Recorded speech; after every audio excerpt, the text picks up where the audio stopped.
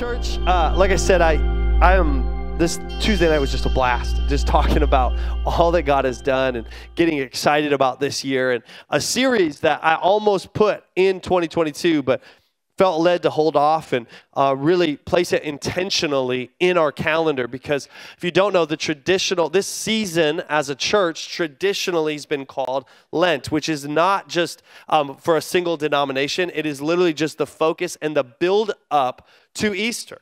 So what are we doing to focus in on the message, the story of Jesus, right? His triumphal entry on Palm Sunday, his death on a Roman cross on what we call Good Friday, and his resurrection on Easter Sunday. What is the build up to it?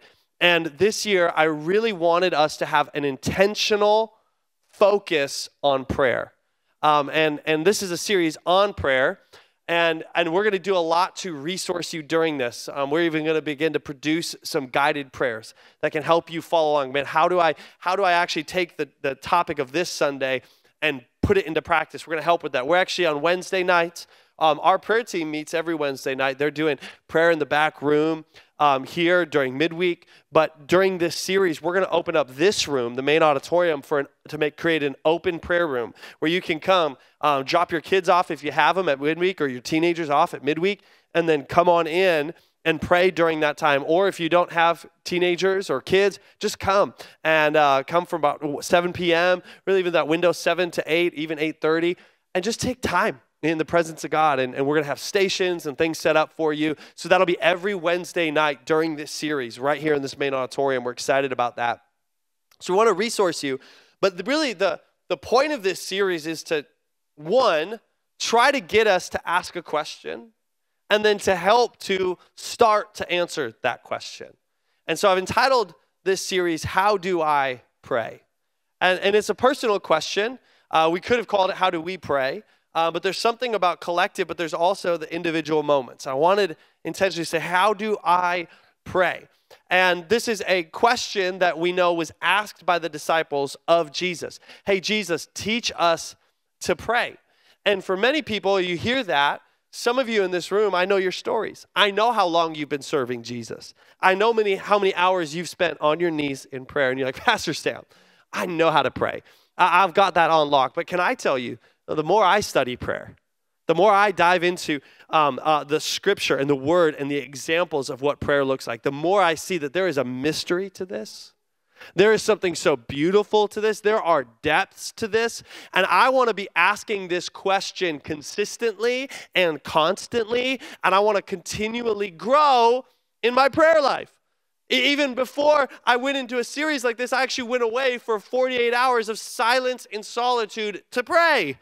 Because I want to actually I want to grow in my prayer life. I don't want to grow stagnant. And sometimes we want prayer. Sometimes we want this in every area of faith. We want it to be able to be put in a booklet. I want a report on prayer. Can you just write a report, Pastor Sam, and I'll read it, and I'll just do what it says? Wouldn't that be so much easier? Can't we just make it black and white? How many of you know you're going to get so bored with it, though? You're going to get so bored with it. You're going to get sick of it. And you're going to be like, man, this is so dull. It's the same thing over and over and over again. Why are we so afraid of the mysteries of God when it's the mysteries that keep it exciting? A little mystery in the relationship.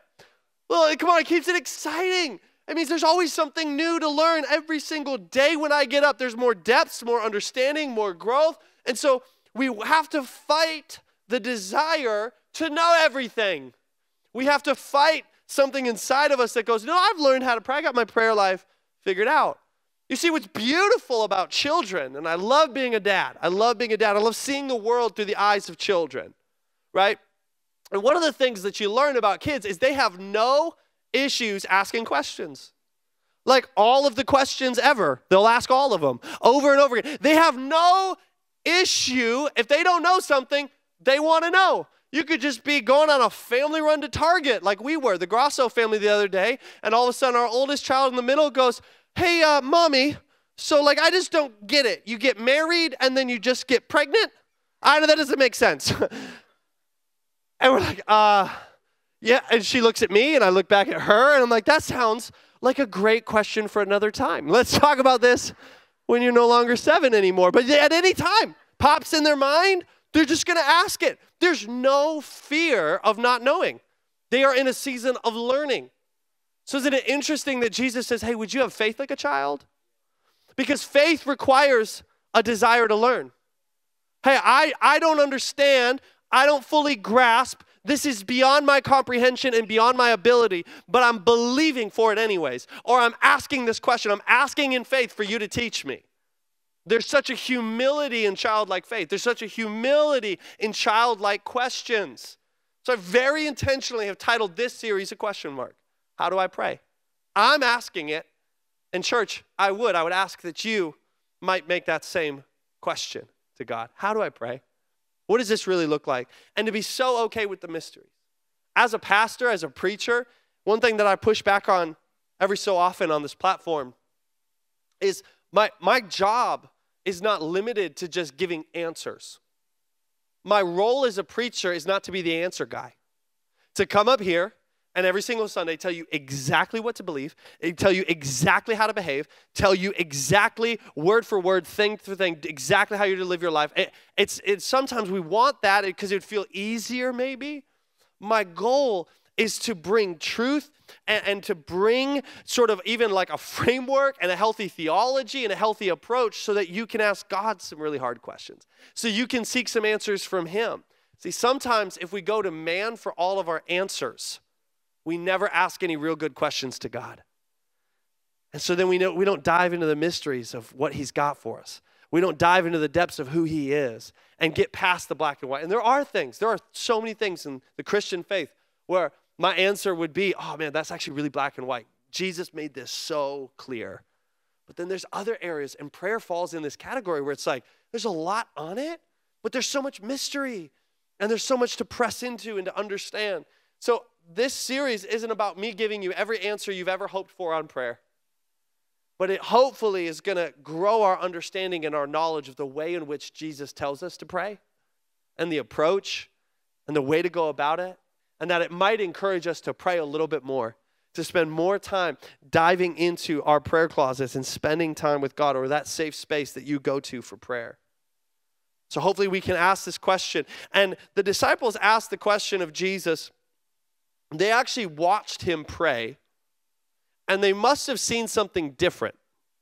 Like he was praying in a way, maybe it was the level of familiarity that he was praying with God. Maybe it was the honesty and the transparency. There was a lot of, the religious leaders of the day would do a lot of public praying with pomp and circumstance to try to sound really profound, but it was definitely impersonal.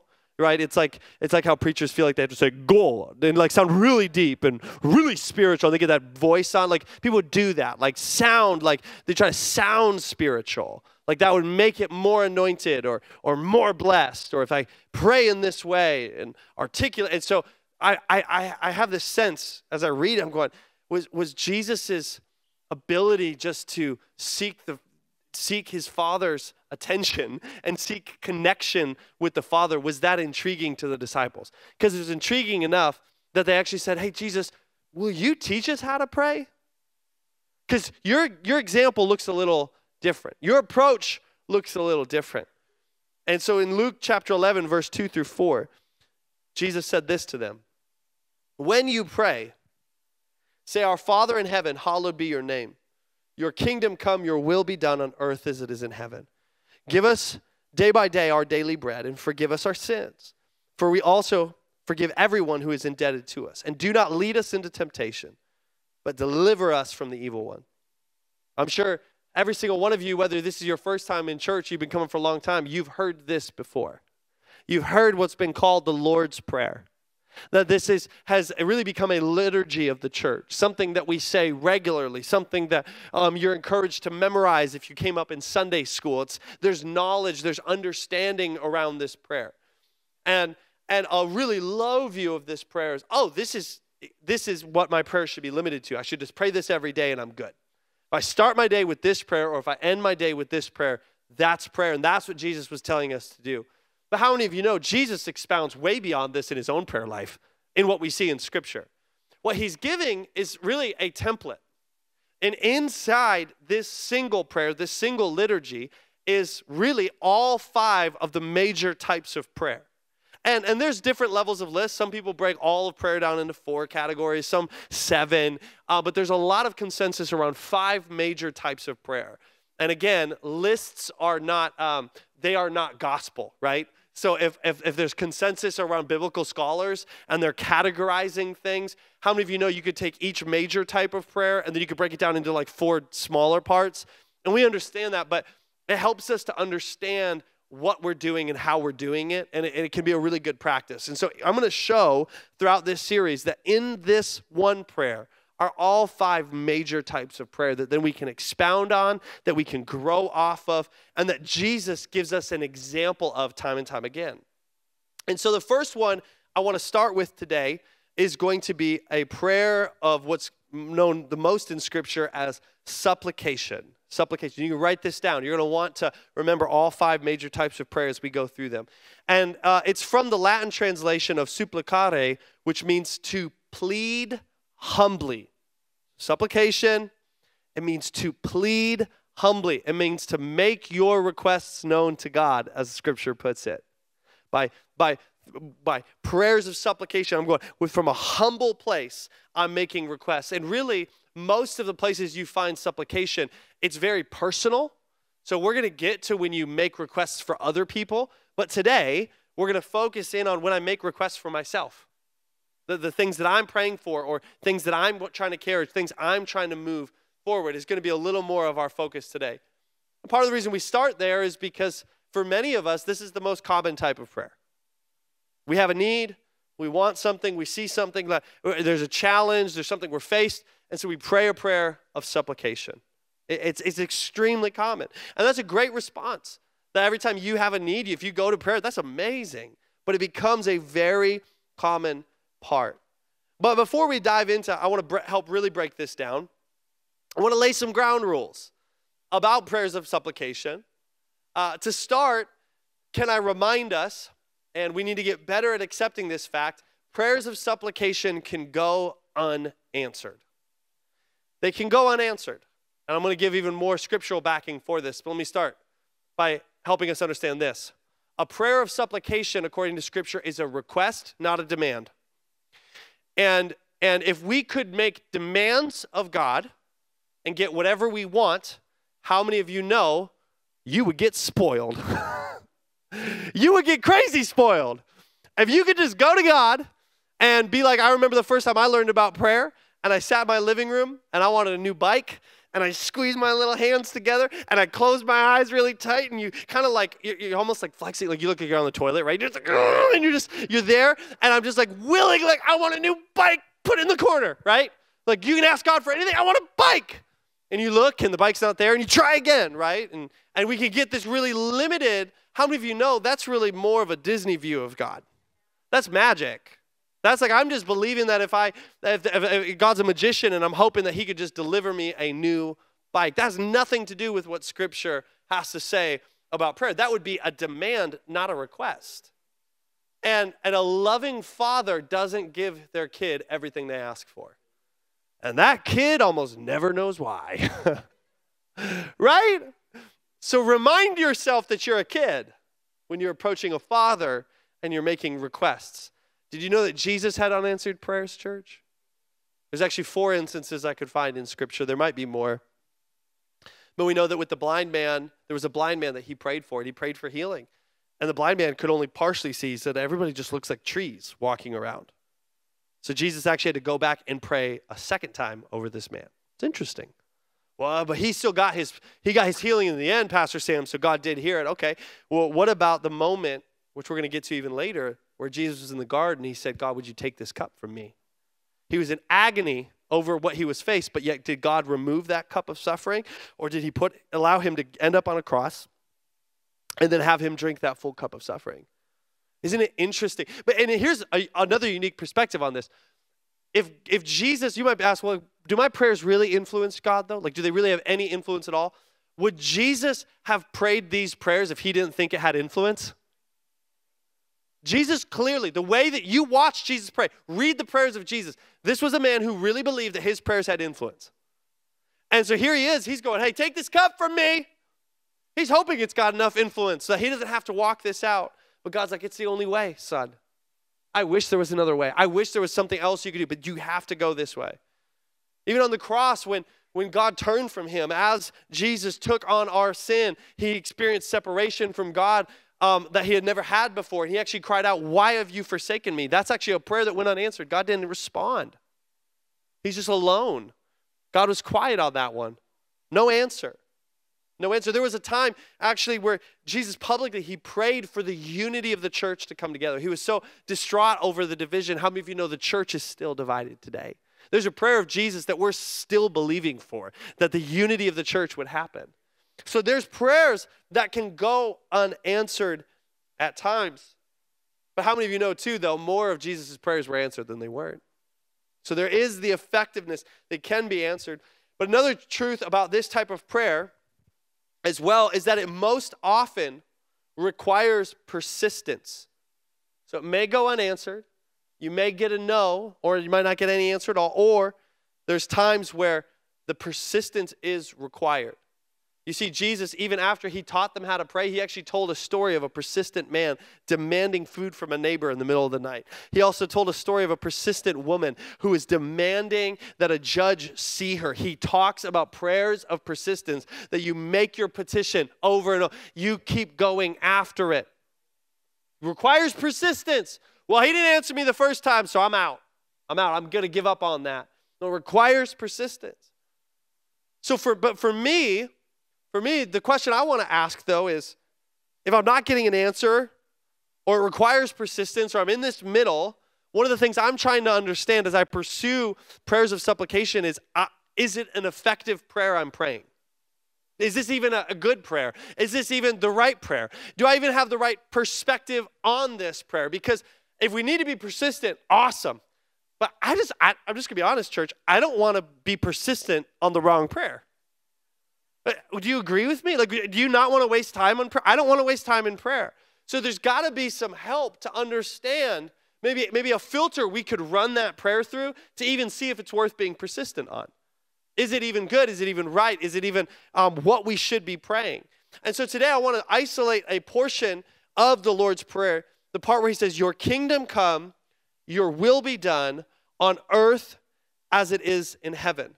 There's a great pastor who teaches on prayer often, Pete Greig, and he puts prayer of supplication into three categories. And I actually realized they're found in these three statements that Jesus makes. Your kingdom come, your will be done, and then on earth as it is in heaven.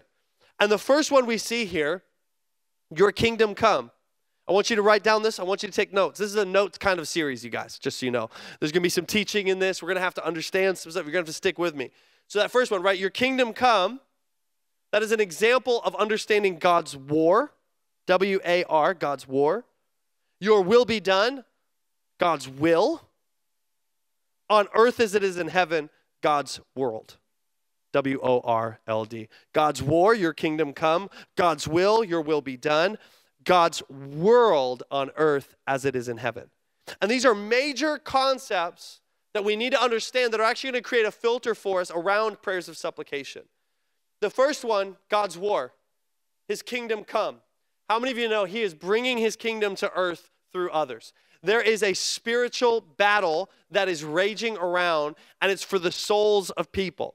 The only real commodity that has any value in eternity is human souls, like our lives. Like they are fighting over that reality. And God is trying to restore as much, reconcile as many men and women to him as possible. Right? We talked about we all carry the ministry of reconciliation. We are ambassadors for Christ, and we are fighting a battle. It's why the illustration of put it on the full armor of God. Right? Before we get to the full armor of God is in a beautiful, out of the letter to the church in Ephesus, in Ephesians chapter 6, verse 12, the Apostle Paul wrote, for our struggle, it's not against flesh and blood, but against the rulers and against the authorities, against the powers of this dark world, and against the spiritual forces of evil in the heavenly realms. And then he goes on to say, therefore, take on the full armor of God. And so that you understand the battle you're fighting. So you understand the war that's taking part. Church, can I paint an illustration for us?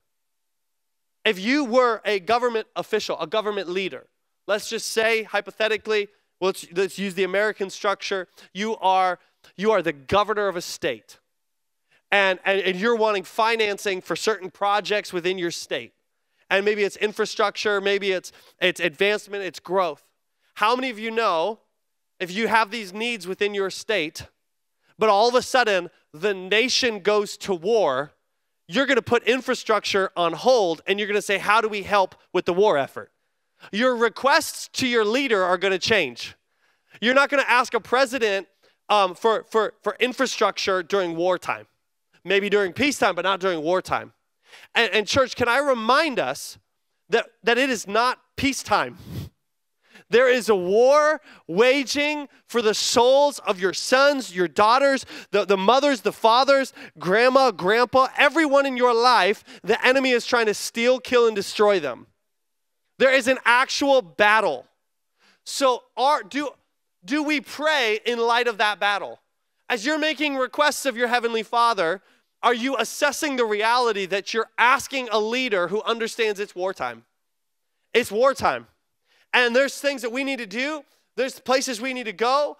And for us, we know this according to Scripture. The only thing that's going to go into eternity with us is the impact we have on others. Everything else is going to burn up. And so the focus needs to be on the reality of there is a battle. Church, can I just be really honest?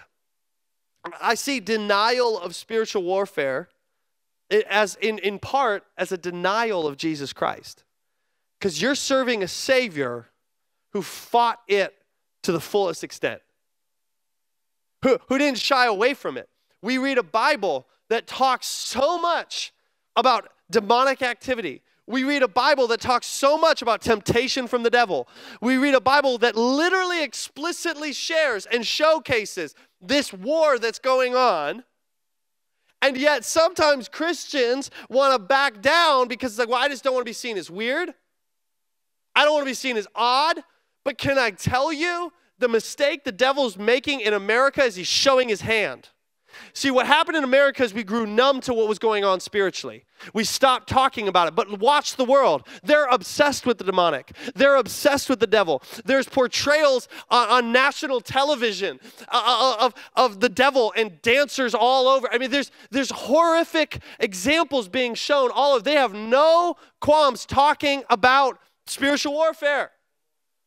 They understand it. So when the church almost acts like that's weird, or we're not going to talk about that, or we're going to make everything just practical and never spiritual, that's odd to people looking in. Like, really? Like, you're less involved in the spiritual than we are? Like, that's strange. This can't become some taboo conversation. You should be able to text a friend and say, hey, I'm under attack right now. My family, I can tell the devil is coming for us. There are actual, there's a presence that's attacking my kids, and there's depression, there's anxiety, there's things that are flowing out of that attack. But I want to realize that, hey, there's actual spiritual battle. So I want my prayers of supplication, my requests to God, to understand that fact. And I may not understand every nuance. See, this is why we're a little bit iffy about spiritual warfare, is we can't control it. We like to pray around things we can control. That's easy. It's easy to pray about something you're going to fix anyways. Right? I plan to handle that problem. Like, I'm lifting up to God, so he'll give me like a little bit of insight, but really I know at the end of the day I'm going to fix it because I'm a fixer.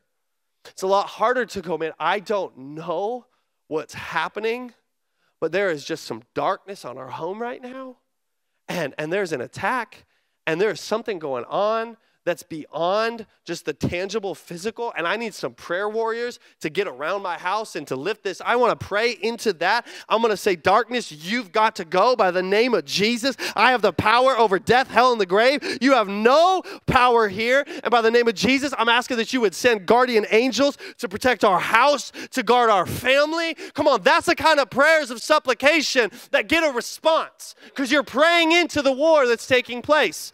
You don't need to understand every nuance to pray effective prayers, because you're going to say, your kingdom come on earth as it is in heaven. I want the peace of heaven to meet me in the stress of today. I want it to come down and meet me right here. And I'm going to pray effective prayers because I'm covered by the blood of the Lamb, and darkness, you got to pass by.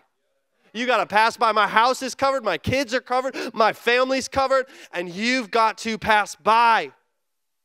Faith prayers that understand that God fully grasps that there is a war going on. And then we have to have an understanding of God's will.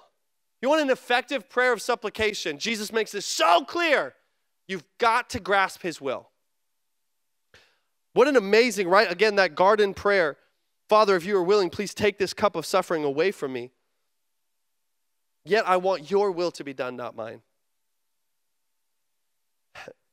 I felt as I was prepping for this, I told you, I'm growing in this again. I go, God, I should tag that onto every prayer I have. God, here's where I'm at. Here's what my finite view is, my finite perspective on this, but I need your infinite perspective. Because I'm just going to be honest with you, church, I trust his design and his plans way more than mine at this point. My plans have hurt me so much. They've wreaked havoc on my life. But God's plans have just led to so much goodness. And so I just, God, your will, not mine, though. I'm going to be so vulnerable. I'm going to be entirely honest with you. I'm going to let you know where I'm at. That's what Jesus is doing here. Take it from me. I'm weak. He's fully admitting his flaws, but he's putting faith not in his strength, but in God's strength. Because at the end of the day, it's your will, though, because right now in my struggle, I can't see the bigger picture. Have you ever been blinded by pain? Like literally, have you ever injured yourself in such a way where it's like blinded? Like you can't even see, and the pain is so excruciating and all-encompassing. You're like, all I can do is think about this pain. And when we go through suffering, you should never trust your will in suffering. Ever. Because human nature goes, I'll do anything to end the pain. And I will compromise whatever I need. So I especially in a season of suffering, I do not trust my will. It's God, as I make my prayer of supplication, I'm letting you know my grief. I'm letting you know my pain. I'm fully telling you all of it. But I'm trusting your will over mine. I'm trusting your design over mine. Because I may feel confused about his will in a crippling illness, but I know I can find him in the midst of the symptoms.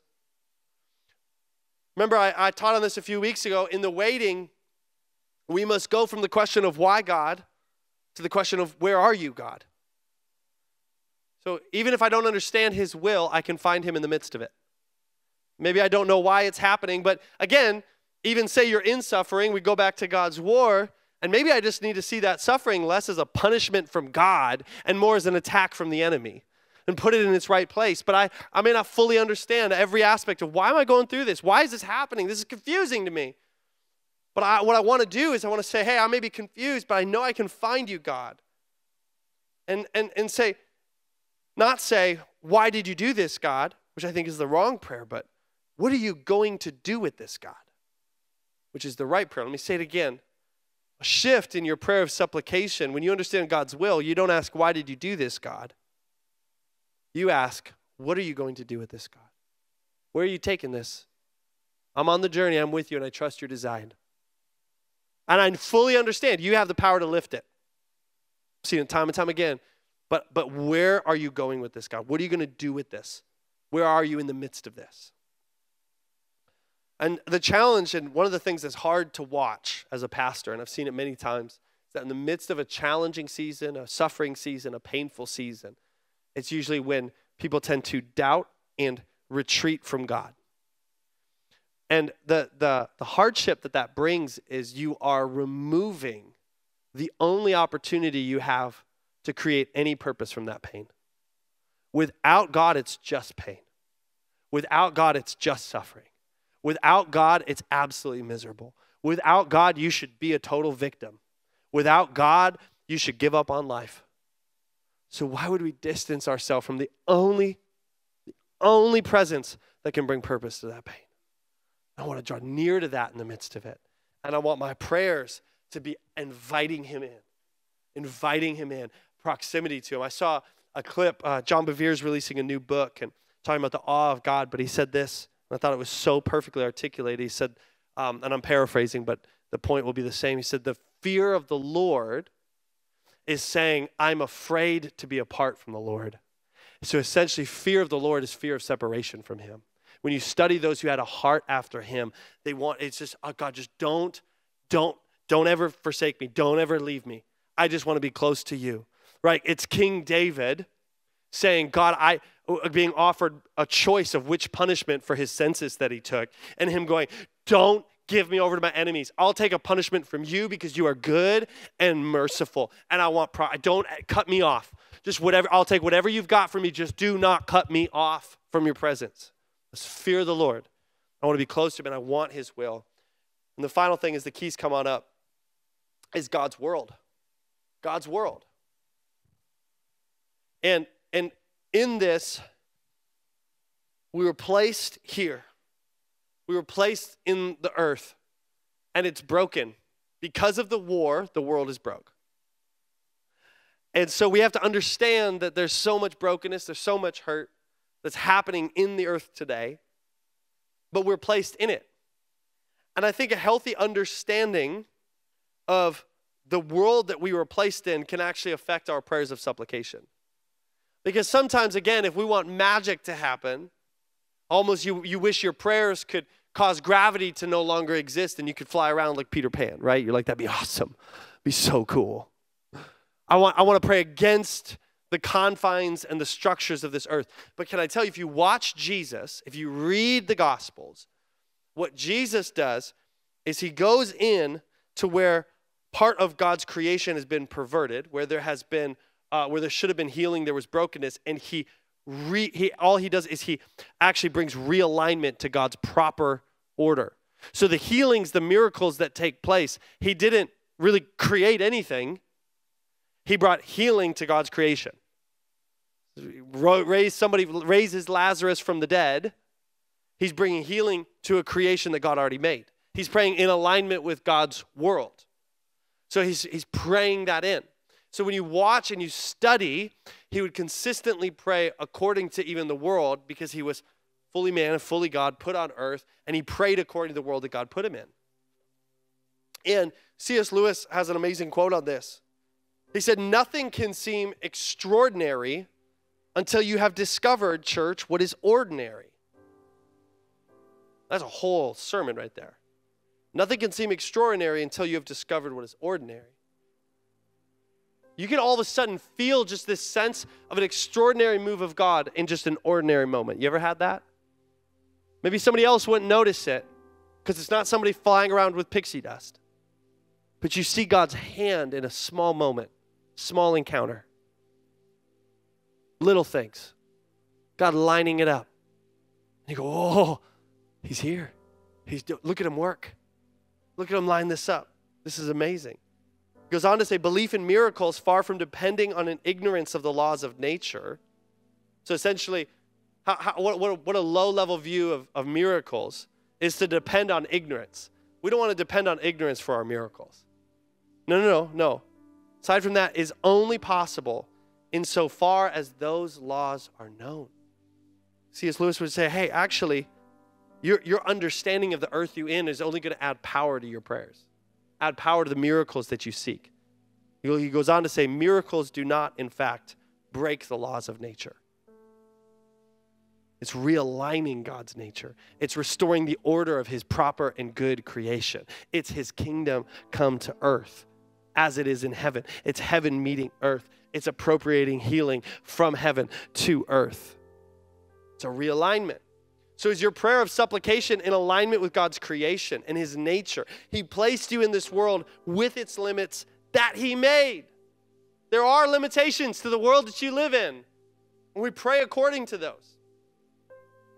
And then James chapter 4 is a great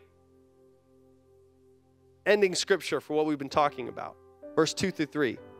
It starts before this and talks about all the different things that we could pursue in life, things we might desire from the flesh that the world outside of Jesus offers you. But James goes on to say, yet you don't have what you want because you don't ask God for it. And even when you do ask, you don't get it because your motives are all wrong. Whoa, is that clear or what? See, a lot of mystery to prayer. This part's black and white. I love this. So what should I be asking? Was it, oh, leave that up there. What should I be asking then? Oh, I didn't have enough faith. Oh man, if only I was a person of faith, then it would have happened. No, I want to look at, was there something off in my motives? What was I really praying for? What did I really want in that? A motive check. And the filter we're trying to give today is a motive check. Your motives are all wrong. You only want that which will give you pleasure. And this one's hard, isn't it? Like, let's just be honest. I like pleasure. I like things to feel good. I want things to feel good. I don't want to feel pain. I want this. But what's our motives? God, and here's the beautiful thing. I've watched this time and time again. When our motives are pure, God loves to give us pleasure. He's a God that created pleasure. He created enjoyment. Come on, He created good food. He created intimacy with your spouse. He designed it. He's got pleasure for you. But the problem is your motives. Because you're not taking into account the bigger picture. God, there's a war going on. God, you've got a will, and you've placed me in this world. And when I pray according to those filters, I can start to have effective, powerful prayers that really move things, that really make a difference. So 3 questions. I want you to write this down. To close. When praying a prayer of supplication, making your request known to God, the first one, is this prayer in alignment with the battle? There's a war going on. There's a battle being fought over my soul. There's a battle being fought over the souls of the people that you love, that you care about. Man, I even feel something on this point in particular. Parents, you got to start praying like this. You have to. Grandparents, please. We cannot pray petty prayers over our kids. It cannot happen. And if you don't think that the devil's coming for the next generation, please open your eyes. But God is too. That's why He's using college students to usher in a revival in Kentucky. That's why He's using young people, because God's going after them too. But who's praying? Who's praying? When I see something like an outpouring, I'm going, who's praying before they all started praying? It's the only people who get any credit for that. The only humans on this planet who should get any sort of applause are the people that were praying for those college kids, praying for that campus, praying for those that are far from it. We need to start praying prayers that are in alignment with God's battle plan for the souls of your children. I thank God that I know who's been praying for me my whole life. I know. My mom's joked my whole life. She says, when I get to heaven, I know the first person I'm looking for, it's going to be your guardian angel. It'll be real easy to find them because they're just going to be so beat up and tired. And I'm just going to give them a hug and encourage them and thank them. Right? We got to be praying. Well, that's a joke. Isn't that so true, though? Like, are we praying for our kids? Are we praying for our families? Are we praying? Are we waging the war? Are we fighting the battle? It's not against flesh and blood. Our prayers of supplication need to understand that there's a war going on and that is priority number 1. And then as you move through the other priorities in your life, ask the question, God, and is this in your will? Jesus says after the Lord's Prayer, that's when He talks about seek, knock, and the door will be open to you. One of the prayers I love to add, for me, this has been really effective, is I'm like, God, only open the doors that you want me to walk through. And if there's any that I've opened, will you close them? Please shut them, slam them in my face. You can make it hurt a little bit too because I'll listen better. Like, please, anything that I'm making happen, shut down. I just do not trust my flesh anymore. I don't trust my will. I only trust yours. And I believe in your plan. I believe you got a plan for me. I believe the gifts and calling of God are irrevocable that are on my life. And I want to live according to that purpose, not the one that I want. Not the one that I desire. So I'm going to ask before I say a prayer of supplication, God, if it is your will, do this. If not, please shut it. And I'm completely okay with that. And then finally, is this It's God's earth. Are we praying according to his view of the planet, his view of the earth, his view of creation, his view of the world? Or are we praying according to what the world is delivering to us? Whose perspective do we have? Is it on earth as it is in heaven? Or is it just on earth? I pray according to what I see. I pray according to what's happening around me. Are we getting his view on the situation? Are we praying in alignment with his creation? Prayers of supplication do not have to be selfish. God wants to know your heart. They can be this beautiful request that you know to God, but when we filter them first, you're going to get rid of a lot of junk prayers. I'm like, I don't know, this it sounds cheesy, but I'm like, God, I don't want to spam you. I don't want all my prayers to be like spam, just coming in, you go through all the garbage emails before you get to one that's actually important. I'm like, I don't want that strategy. Like, I want to filter out the spam, and I want to get to the prayers that I should really be focusing on. What's the really important things? I want to press in. I don't want to be persistent. I don't want to stay the course. I want to pray powerful prayers that impact people. So all of you can stand to your feet. Prayer teams come forward. And all series long, again, we want to resource you in this. And what a practical message to take this week. And maybe you consider coming Wednesday night, spending extended time in God's presence. And so to look at the requests you've been making, look at the thing and start filtering it. Am I in alignment with these? Hopefully, again, you took notes, you wrote it down. Otherwise, the message will be up on YouTube. We release it every single Sunday at 5 p.m. to the public to see. But filter this through. Make some adjustments on the requests you've been making to God. Ask that prayer of search me and know me, God. See if anything's out of alignment. But I want to pray for you. And if you need further prayer for anything, these prayer teams are here for you. Phenomenal people that would love to pray for anything going on with you, to lift up and agree with that prayer of supplication with you. So God, we come to you right now, Father, and we thank you for a great day in your house. The opportunity to come to worship you, to praise you, to be in community together, and to learn from your word. God, I just thank you that we don't have to figure out prayer on our own. You've given us so much truth in your word that we can begin to understand it. And Lord, we lay down any sort of presuppositions that we have about prayer. We just lay it down. And instead, God, we just want to come empty-handed, open-handed, and approach it in a fresh new way. Would we not grow weary in this? But would we realize that there is a harvest to be reaped on the other side of consistent, faithful praying?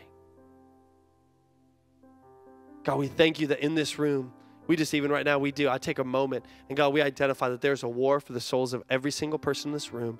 And Lord Jesus, I just come and I pray that you would send protection, that any darkness that's trying to attack them this week, it's got to go, it's got to flee. And Lord Jesus, we pray light into the situation. God, we ask that you right now would just begin to expose your will on a greater level for both the collective of our church as we pray for the needs of our church, but also for us as individuals, God. Your will, not ours, be done on earth as it is in heaven, Jesus. And God, we pray according to your creation, according to the nature. Would we see your world the way you see it? Give us your lens, give us your filter, give us your eyes to see your world the way you see it. In Jesus' name we pray, and everybody said.